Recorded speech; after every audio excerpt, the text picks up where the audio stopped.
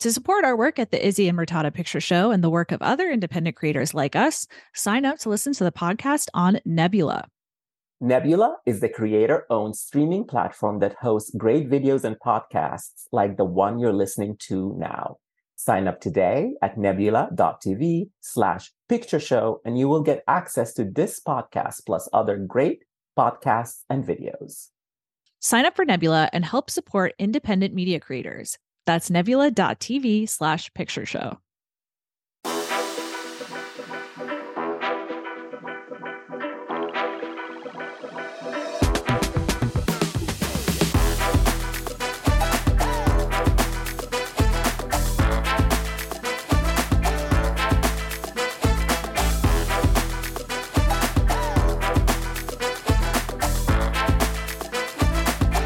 Hi, I'm Murtada. And I'm Izzy, and this is the Izzy and Murtada Picture Show. Welcome back to all of our listeners. Today, we are so excited to have Matt Baume with us. He is the author of Hi, Honey, I'm Homo, sitcom specials, and the queering of American culture. You might know him from his fantastic YouTube channel where he talks about sitcoms and all things gay history in the media. Matt, thank you so much for being here. Absolutely. What a pleasure to be here. So I want to actually talk a little bit about you and your history for a minute, because I've been watching your YouTube channel for a really long time, and I've always been curious just kind of what your background is and how you kind of came to the YouTube channel. I saw in other views that you used to work in the film industry. And I'm curious about those experiences and how they may shape the way that you interpret media or the way that behind the scenes machinations affect a product and things like that. So are there any stories or lessons that you took from that time when you're working on this book? Yeah, so I make a lot of videos about film and television history. And what's so weird about that is that as a kid, there wasn't a lot of television allowed in the house where I grew up. And I was also afraid of movie theaters and could not go to movie theaters until I was a teenager because they caused me so much anxiety. And so this thing that I had very little of when I was a kid, maybe that's what made me sort of a, I don't know, TV and movie anthropologist, or just somebody who really became obsessed with them as a grown-up. I was sort of discovering the stuff that I had missed when I was young. So I went to, weirdly, film school where I studied all that stuff, and then went out to LA and I worked at the Jim Henson Company, and I worked in San Francisco at Lucasfilm. So entertainment was sort of a thing for me. And then increasingly, I got more and more invested in marriage equality activism and queer causes and liberation in general. Made a kind of career jump over to doing communications for all that kind of stuff. And then the more time I spent in that, the more time I saw like, oh, these are kind of the same business. Entertainment and politics are kind of the same thing. And so I went back to really doing the thing that I love most, which is spending time with movies and TV shows that just, it feels like hanging out with friends.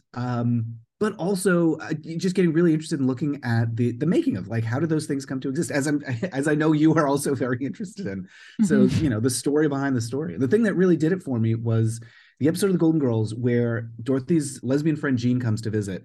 I watched that episode and I just had to make a video about it. And that kicked off my focus on the entertainment, like the characters who feel like friends, who don't really exist, but they feel like friends.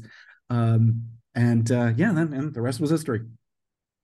That's amazing. I similarly, so I majored in political science, like international relations, and I think about this all the time, how politics and entertainment are basically the same thing. Yeah, it's wild. So I mean, this book specifically focuses on sitcoms, and I think that's a really interesting place to start for thinking about like how all of these conversations have changed over time. Like the entertainment landscape has changed so much since these sitcoms were putting up like Super Bowl numbers in the 70s and 80s. I mean, do you think it's possible for television or even film to be as significant of a vehicle for challenging mainstream and mass audiences in the same way they were a few decades ago today? Like, how do you kind of see the evolution of that? I think it might be in the future. I think right now television, or what we call television or TV shows, in sort of the same way that we call the little computers we carry around phones. Well, they're not really telephones anymore, but in the same way that I don't think television exactly what television used to be. Anyway, I think it's at a real crisis right now, and I think there's a path where it could become as interesting and vital and powerful and as important as it once was, in the Norman Lear days. And film could be as important as it was in the golden age and then the daring 70s. And there have been moments when film and nuclear cinema of the 90s, there have been periods, there have been these little punctuation marks where media really accomplished a lot and was out in front of everybody. And now I think it's way behind. But I think we could go back. I look at the 70s, I was just watching yet another documentary about Norman Lear, and just how popular his stuff was and how terrifying it was to mainstream, to the industry and to the people who's had their hands on the levers of power.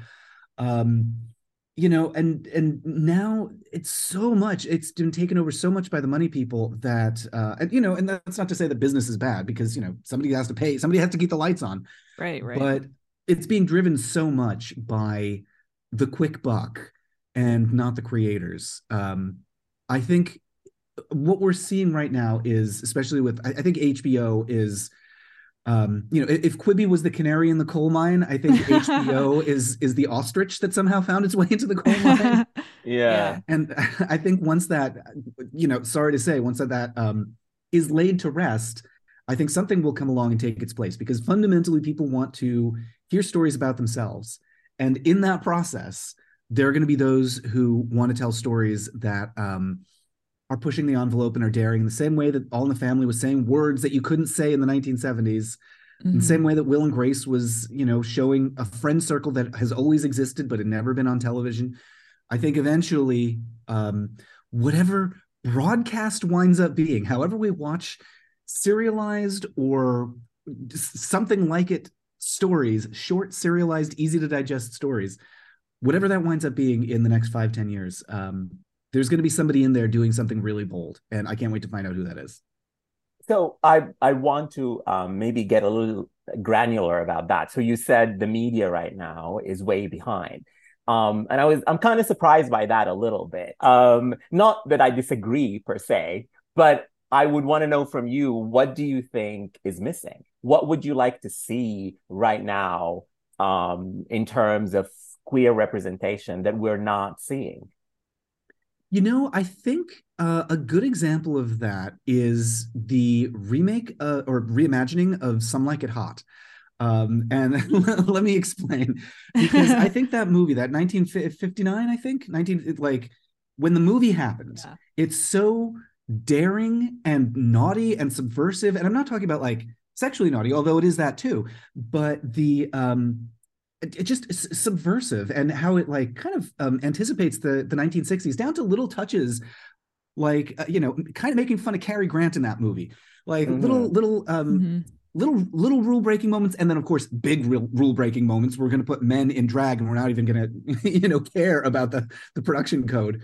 And then the version of it that just got put on Broadway is so nice. It's lovely and kind, and just a lovely, beautiful, pleasant night of theater. And I like it. I had a very good time. I was moved to tears at some parts of that show, and I thought they did a great job.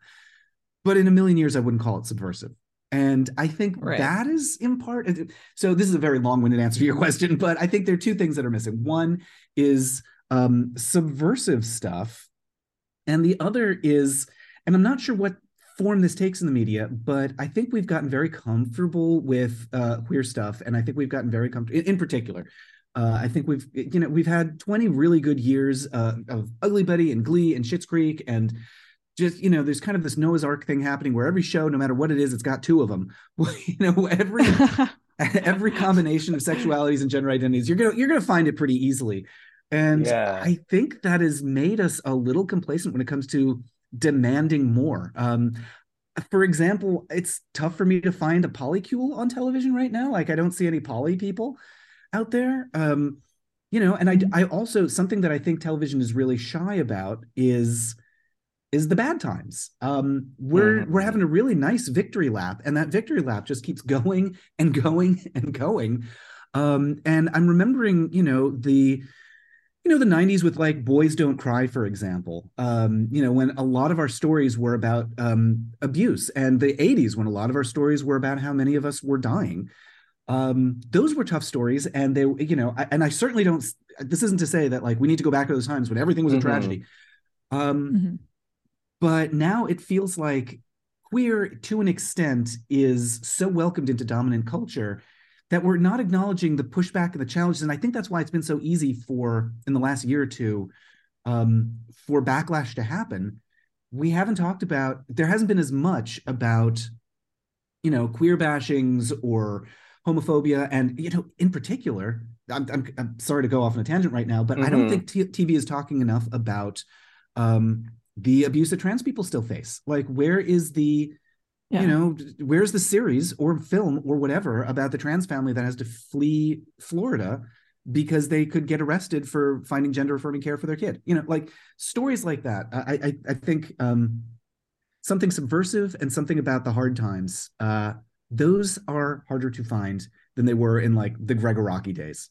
Yeah. I mean, I know Right. that sort of your forte is sitcoms and basically American culture, and our forte too in this podcast. But I'm also a programmer at NewFest, which is the LGBTQ plus film festival here in New York, and I do see a lot of queer movies, and I'm always very it just makes me so optimistic when I see. I think there is great work being done in places like Brazil. For Mm. instance, the last couple of years, there were so many, exactly what you were saying, subversive movies coming from Brazil about the pandemic and linking it back to the 80s and AIDS, and Germany is doing some great work. So there is work there, but I agree with you that maybe we're not seeing it immediately in popular culture, because in the end, those movies, wherever they come from, Brazil, Nigeria, Germany, whatever, they're very niche and they only find audiences just in festivals. Yeah.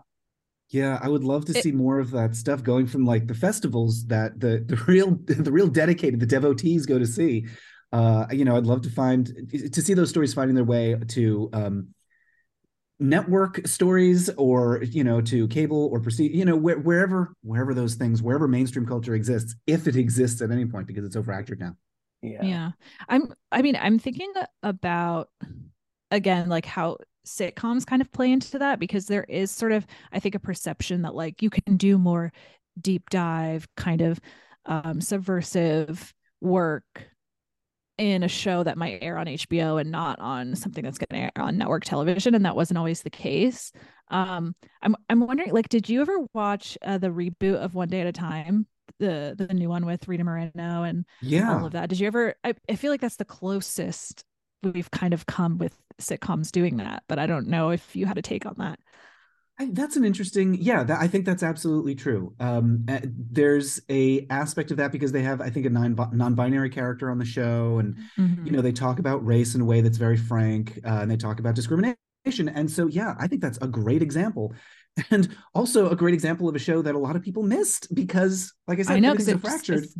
it's dumped on Netflix. I think they canceled it pretty quickly as well, too. I It think that didn't got stay three for too long. seasons, Mm. three short seasons. So, Mm-hmm.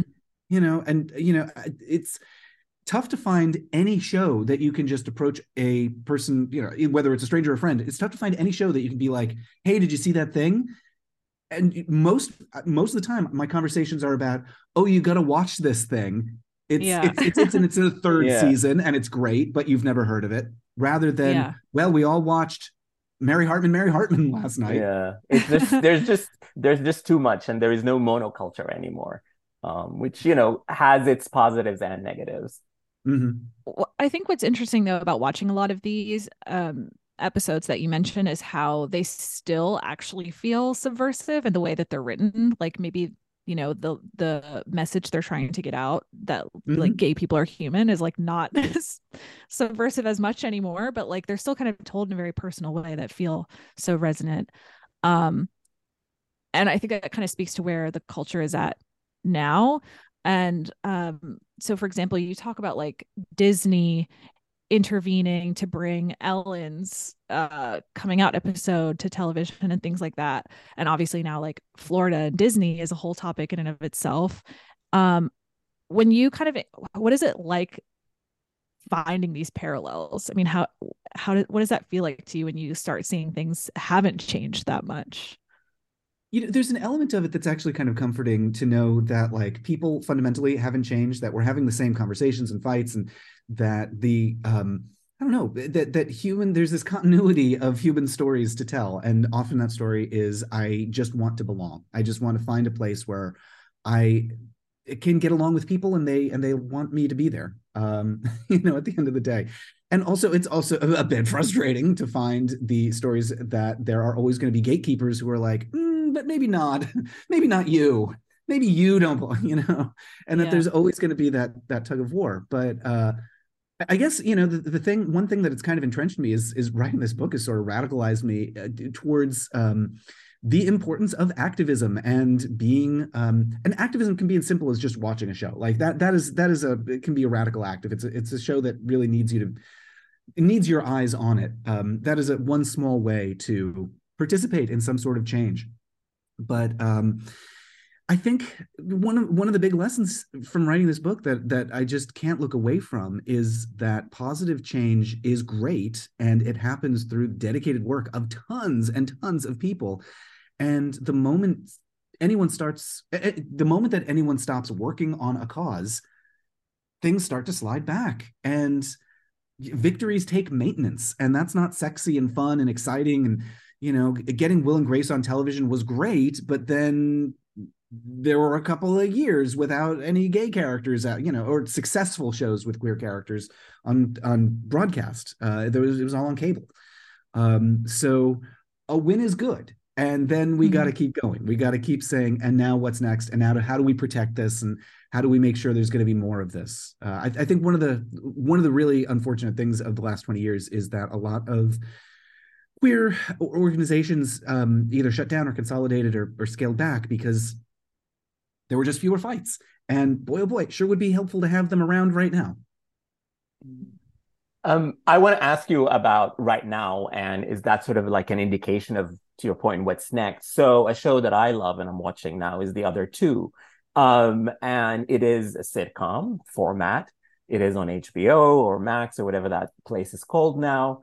But it has gay characters in it, but it's not really, I don't think that that's what makes it special. It's sort of like, it's skewering of culture, like of things like Angels in America or Brokeback Mountain, or things that, people know and can immediately get the joke about them. But it's making fun of them, but it's also making fun of queer people and sort of like the way we behave with each other in the culture, how we, react to things. And I want to ask you about that show, or about generally kind of sort of like its premise. Is that the next shift? Are we sort of beyond representation to now we are making fun of ourselves? And is that a good thing or not? Oh, I think there's something really exciting happening with comedians like John Early, for example, who are comfortable making us uncomfortable. That's great. I think that's really wonderful, and that's the kind of subversive, the stuff that I'm looking for in, the next Norman Lear, for example. Not to say that John's the next Norman. He's the first him, but anyway, I think a skewering is good, and that we can talk about gay stuff is great. I always go back to like Glee, for example, which was so needed at the time and so generous and at showing gay stories and showing gay victories and gay triumphs. Fantastic. And now I think it's very nice that we can inspect, or what was the Billy Eichner show that I want to say People? Difficult People. Yeah. I always called it Ordinary People. No, Difficult People. That's another great one. Acknowledging our queer culture, warts and all. I'm so happy to see TV doing that. Like, that's the kind of subversive thing that I think is actually productive. And there are going to be people who are like, oh, but this paints us in a bad light, and what are the straights going to think? And this is going to scare people and make us think that we're terrible people. Mm-hmm. And I don't think I don't think single-handedly one show, in the same way that like All in the Family isn't responsible for popularizing racism in the 1970s. I think on balance, All in the Family did more to respond to and refute bad behavior. And I think the same thing with like shows about like venal, jealous, damaged queer people and people in like because those are shows about or Veep, for example. That's a show where just like everyone's a terrible person, Yeah. and you know, I think I think acknowledging the horror of bad people is I think good entertainment. Yeah. Yeah. And this is something we kind of talked about on the podcast before, which is like that, like, queer people are the most discerning audiences for queer entertainment, obviously. Mm-hmm. So, like, there's also kind of another layer of it, which is that the recognition of oneself can kind of cause resentment a little bit, Oh yeah. in a very uncomfortable way, which is also interesting. And you kind of talk about this a little bit, with respect to things like Will and Grace. Do you want to talk about that and how that kind of plays out in sitcoms? Yeah, Will and Grace is such an interesting one, and Modern Family, because I Mm. remember when Will and Grace premiered the first season, and I remember the backlash on what the internet was in 1998. You know, I just remember the queer people saying like, especially gay men, well, that's, you know, he's too femme or he's too masc, and you know, they're just two stereotypes at two separate extremes.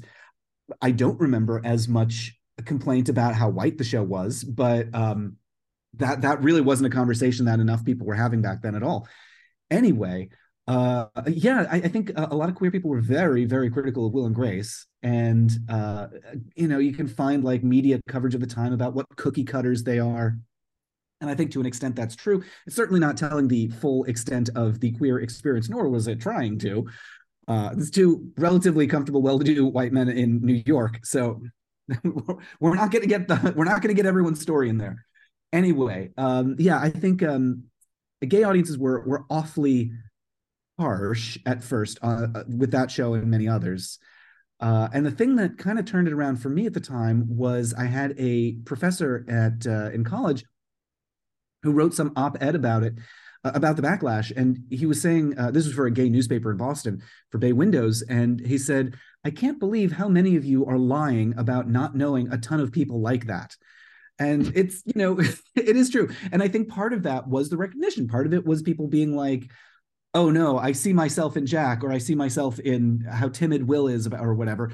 And I don't like this unpleasant mirror that's being held up to me. In, I think, actually a similar way to there's a great story about All in the Family about how they got a letter from somebody who said that he was shaving in the mirror and saw Archie Bunker looking back at him and he didn't like it. What a Mm. great like moment of recognition of waking up and being like, ooh, that's what I'm doing. So I think that's part of what was happening with Will and Grace, because again, those are flawed characters, as they should be in drama or you know, Yeah. entertainment in general. They're flawed characters, and so if you see yourself in Jack, you might see yourself doing something you don't really like about yourself. And I think that's good. I think that's healthy. I think that's growth. And same thing with Modern Family. The dislike of those guys on Modern Family among gay audiences, first because the show wouldn't let them kiss, and that was very frustrating. I think legitimately very frustrating. Yeah. But also, I think that they're so suburban and white bread, and they're so normal. You know, my radical queer friends couldn't stand them, and I get it. I get it. Yeah. They also seem like lovely people to just have, you know, a potluck with. But you know, sometimes you got to throw some bricks through some windows, guys.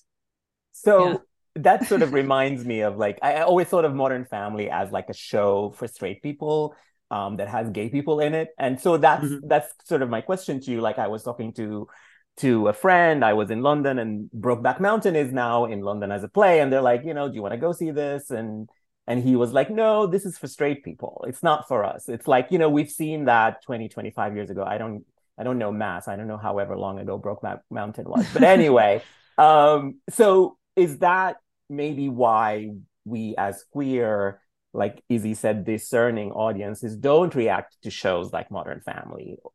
Is that, you know, we might think of them as this is for the straights. I think there will never be a successful mainstream show that is only for the queers, because there aren't a lot of us.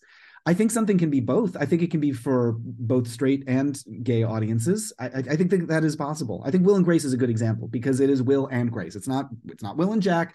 And I think Will and Grace worked because there was a perfect balance. And I think James Burrows gets a lot of credit for this. It was a perfect balance of um, stories that gay audiences would be like, haha, I get it. And stories that straight audiences would be like, haha, I get it. And sometimes when it's really firing on all cylinders, one audience will cross over the other audience, and the straight audiences will be like, oh, okay, I get what it's like to have that gay story or whatever.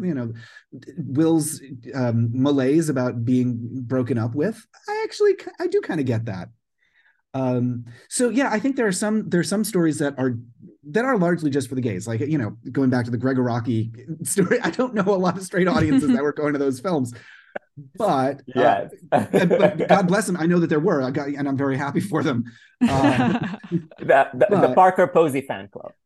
Yes, exactly. Yeah.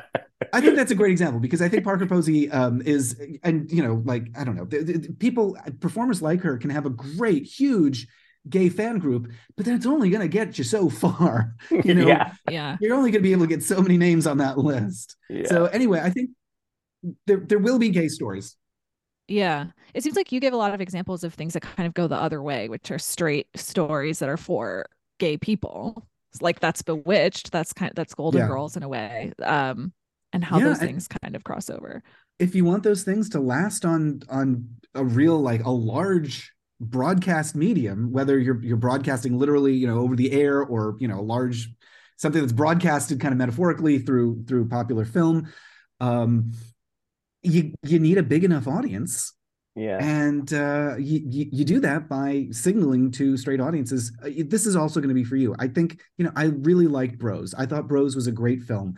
And I think it was presented in a way that it was never going to work. Gays, I know a lot, and this is a great example actually of gays, in the circular firing squad.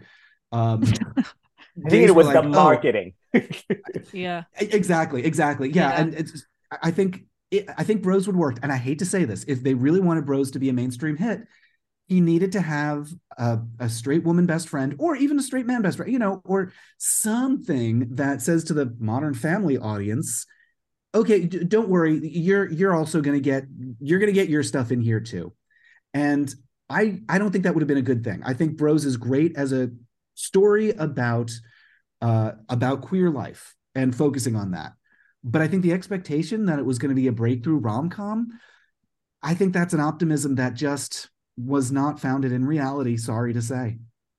I want to go back to something you said about, the audience thing of like, what is a queer show? What's a show for queer people? Like, I always thought the queerest sitcom, in my opinion, is Frasier, which is about two straight men. But for all intents and purposes, they're a gay couple. But they made them brothers and they gave them, straight love interests and whatever. But who cares? The show's heart is this relationship, which is like a marriage, with all the competition and the one-upmanship and all of the things that, gay couples do. And so that maybe that's, the point you were making, is that you need to make it to give the straights basically, hey, this show is not really gay, but then just make it gay. Because I think everybody behind the scenes on that show was queer. There were a lot of queer people. You have to serve up Niles and Daphne as well. Yeah, totally. I think by the time Frasier was really hitting, and like Niles and Daphne, like actually, you might think of it as jumping the shark when their relationship actually starts happening. But anyway, I think Frasier could have gotten away with making Niles bisexual, and I don't know, like the Daphne thing winds up, the two of them, I would have loved, honestly, to see a Schitt's Creek situation where Niles and Daphne try to get together. They're like, whoops, this thing, it's kind of Sam and Diane. We got the thing that we wanted and we hate it. So Niles and Daphne get together. They're like, ooh, this isn't good. And then they become fast friends. And Niles is bisexual. Maybe Daphne's bisexual too. Who knows? But I think they could have gotten away with it. I always got it from Roz. Wow. Yeah. Honestly, Roz and like, there's a parallel universe where Roz and Bulldog not only get together and have a kid, but then go off and co-parent their friends, and they are just sexually adventurous in their own lives. And I think there's a version of Frasier where that happens that I think would be Yeah. very entertaining. Anyway, we were never going to get that in the 90s. Yeah, totally. And some of the actors were gay. I mean, Joan Mahoney, who played the dad, the straightest of all of them, was gay. And I think that I don't know his name, but the guy who played Bulldog was gay too. Oh yeah, Dan Oh, Butler, I that's right. think. Yeah. Yeah, Yeah. Yeah, and of Interesting. course, David Hyde Pierce and yeah. a lot Goes of the people without behind the saying. scenes. Yeah, Joe Keenan, who wrote some of the best episodes. There's so much gay energy happening on that show. Yeah. Really would have been nice if they could have done a little bit more, but also, this is largely in the I don't know. I was going to call it the swamp of Ellen, and I don't refer to that meaning like Ellen herself was causing the problem there. I think it was the culture and industry was really trudging through the muck of dealing with its own homophobia, and I think I think there was a lot of they were on high alert on Frasier for being perceived as too gay, in the same way that like this is going to be a weird thing to compare it to, but it's like Star Trek: The Next Generation in that Mm. in like one of their earliest episodes, they had to make it clear that both Data and Yar, the two queerest coded characters on the show, uh, are capable of having heterosexual relationship. That's like it's episode 2 that they have them have sex, and I think that was very deliberate to be like, but nothing gay about these. She might be a tough lady with a short haircut, but she's not a lesbian. I think Star Trek was unfortunately on guard against that, and I think Frasier was on guard against that, and a lot of shows were in the 90s. Yeah. I mean, I constantly forget how Ellen basically just disappeared from culture for like years. Yeah, Like yeah. I Isn't it remember it weird? wasn't Finding Nemo kind of framed as like, oh, she's come back. Like it's Ellen again. Remember her? Yeah, yeah. She really had her time literally in the wilderness. She like left LA and was living in Ojai, I think, for like a couple years and was just out of everything because she had a rough time. I Yeah. mean, imagine, there's this 2020 report where Barbara Walters opens it saying something like, imagine the most difficult choice you've ever had to make being broadcast in front of millions of people. And it's like, yeah, that is tough. And also, Barbara, you're participating that by saying that. But anyway, and then so poor Ellen goes through that. And then, poor Ellen, she's fine now. But she goes through that and then essentially gets told by all of media, we don't like you. We don't want you. You've done this incredibly personal thing. You've bared your personal soul here and now go away. And so I understand why she wanted to step out of the limelight for a little while. And that wasn't entirely by choice because people didn't want to hire her, which is wild when you think of like how people will chase her now, and like the how intensely powerful she is in the industry. Yeah, that she had a real fall after the show canceled. They tried to give her another sitcom, that didn't work out. Um, she has an incredibly unpleasant public breakup. Oof. Mhm. And then yeah, Finding Nemo happens, and it was sheer luck that animation has such a long production time that they happened to get her before she had really crashed. And I think it would have been very easy for Disney to have been like, oh no, you're not hiring her. She was very Right. difficult. But Pixar was Yeah. fortunately independent enough from Disney, and Ellen wasn't pariah enough at the time that they got her in when they could. And then that was a great part of the redemption tour. That also, Mhm. and that she did a stand-up tour around the same time. So she toured with a live show that I think really I think that was helped. on HBO, right? Yeah, yeah, they taped one. Yeah. It's very good. She's very funny and very personable, and she acknowledges the gay stuff but doesn't dwell on it. Um, and by doesn't dwell on it, I mean like there are jokes that are not about there are jokes that are universal. But I would say she's clearly not afraid of it. And I think when Ellen came back for her talk show, um, there was a very different Ellen that we saw, someone who was not afraid to talk about being a lesbian and was a lot more comfortable with it. Uh, and honestly, a lot more comfortable than I think a lot of people would have been if they went through that experience and, 4 years later had to go on national television and talk about it again.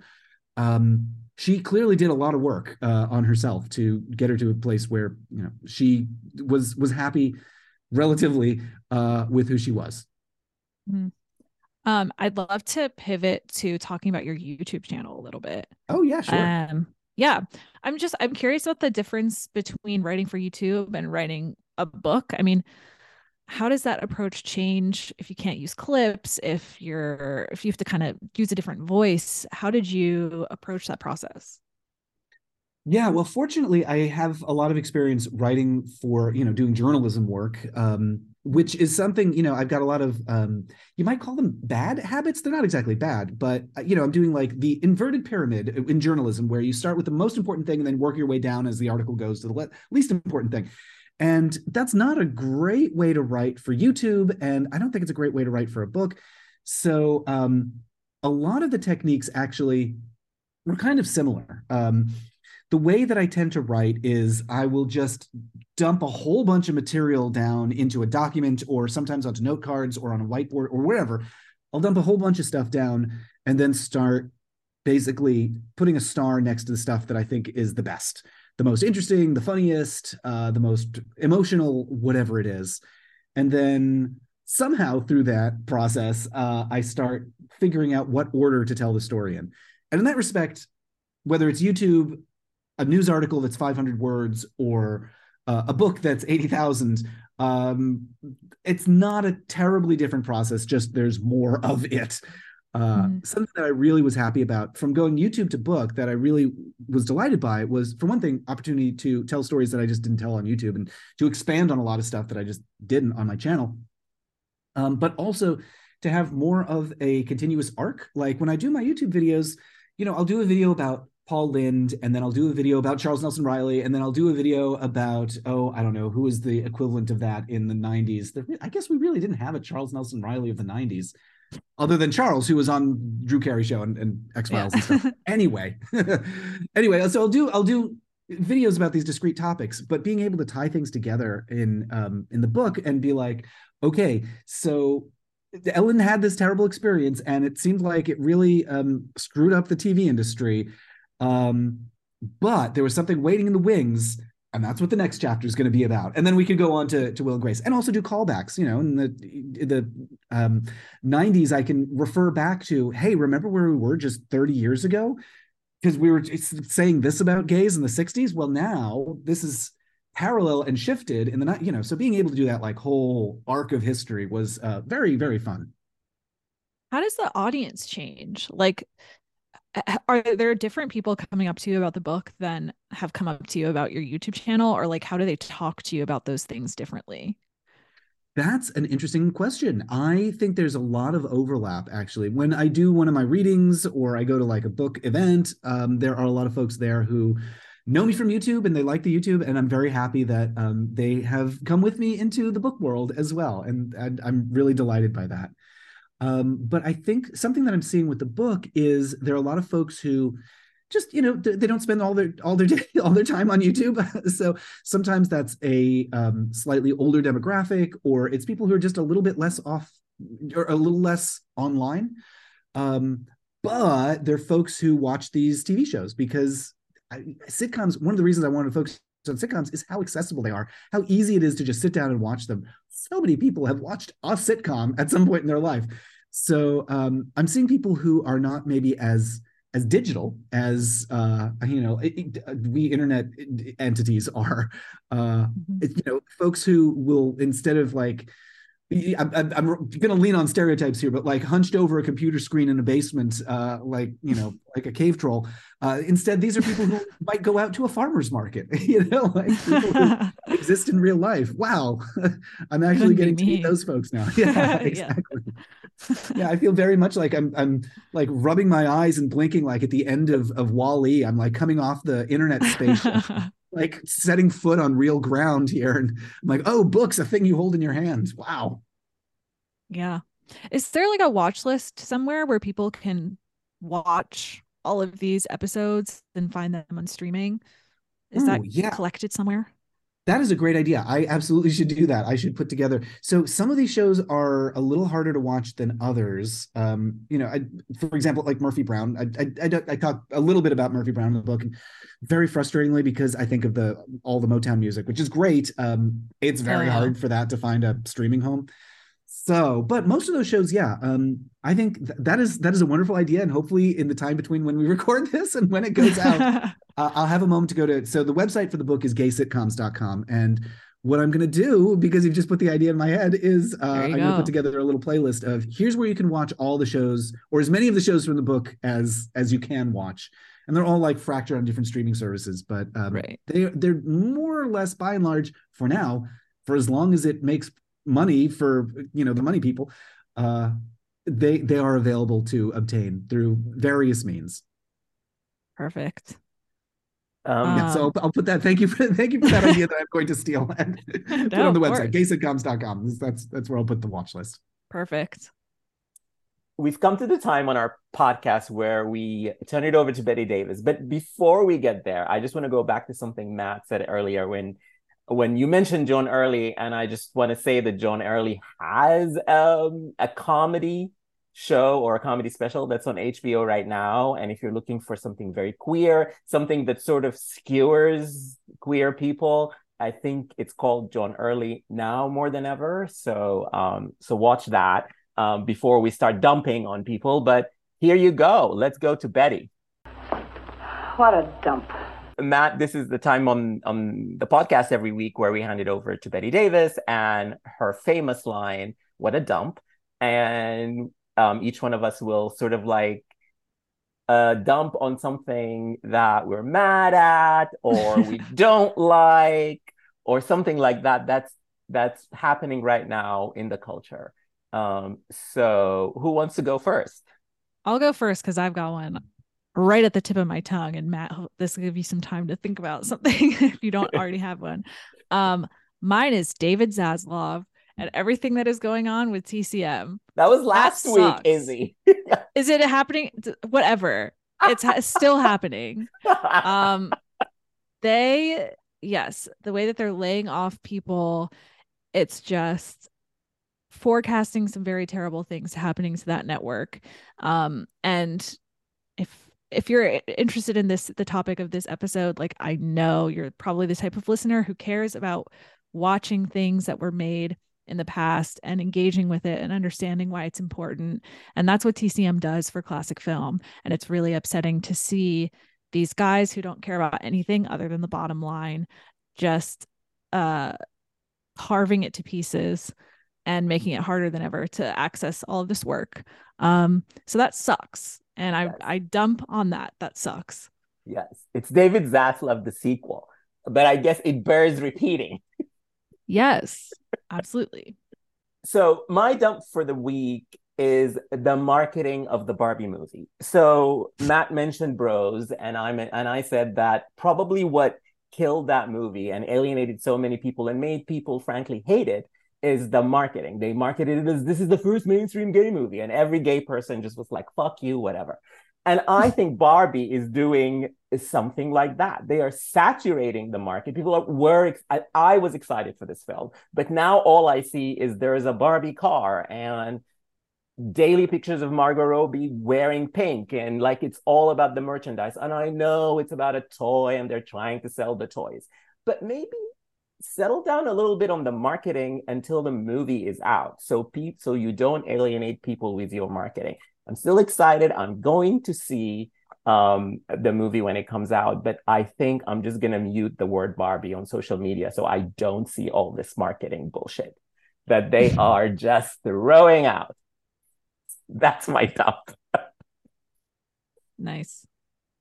All right, Matt, what's your dump?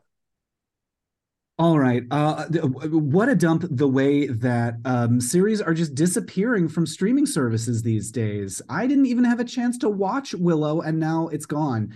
And so, on one hand, I want to shake my fist angrily at every executive who is taking a tax break. I guess the real villain here is capitalism, because whatever system makes it profitable for them to remove stuff that we thought we were getting when we signed up for a streaming service, that needs to stop.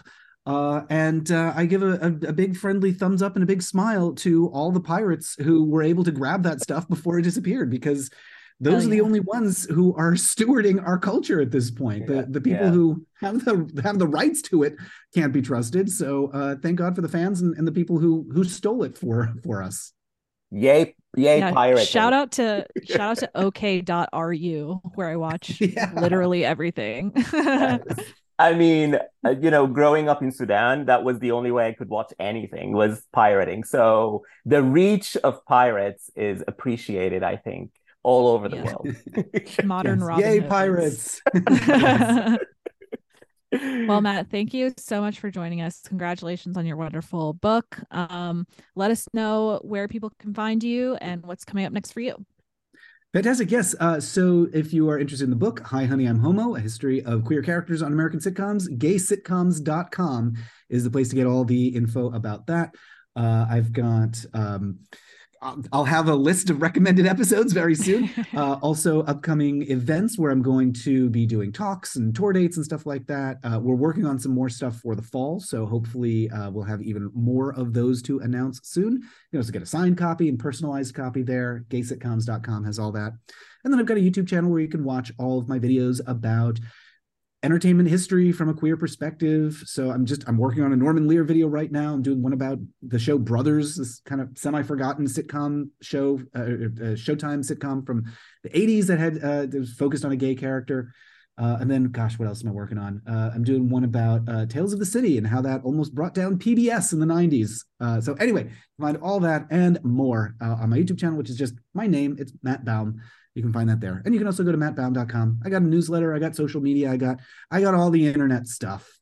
Oh, and also a Patreon. You can get a Patreon. I do bonus videos where I share even more clips. I just shared a video about this show Turn On, which is one of the most notorious disasters of television history. It was 1968 or 9. And ABC tried to do kind of a laugh-in sequel, and it was a disaster. And so I've obtained I finally have a copy of the entire first episode, and it's even worse than you can imagine. So anyway, I just put a whole video about that up on my Patreon. Oh my God, I'd never even heard of that. That sounds me neither. very fun. It was canceled during its first commercial break. Some stations didn't come back from commercial. Oh, wow. Yeah. Wow. Yes. Wow. Yeah. Has that ever happened? I've never heard of that happening before. No, it has. Possible it might, but that's the only show that I know of that and some stations didn't do this. Some stations didn't air it, but there's this one station in Ohio where the station manager like literally pulled a plug, and for the rest of the broadcast, that half hour, they just showed a black screen with some organ music playing. Wow. So, yeah. Okay, but having seen the episode, what's more entertaining, the episode or the organ music? Oh boy, here's the thing is so the show, the vibe of the show is, they said, this wasn't actually true, but they said this show is generated completely by computer, and in a weird way it like anticipates like AI generated content today.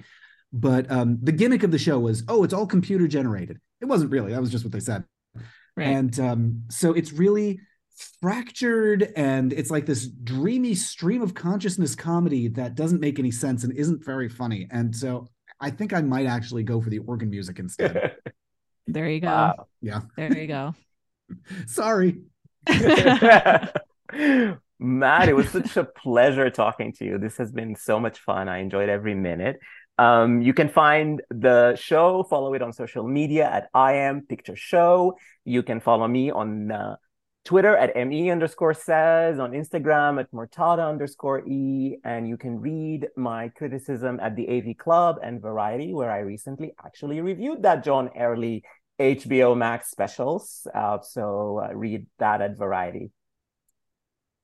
Yeah, and you can find me at Be Kind Rewind on YouTube. I have a video coming out Friday, as of recording on Friday, about like book club cinema, aka like all of those older lady ensemble movies. So yeah, anyways, it'll be great. Thank you, Matt, for joining us, and we'll see everyone next week. All right, thanks so much for having me.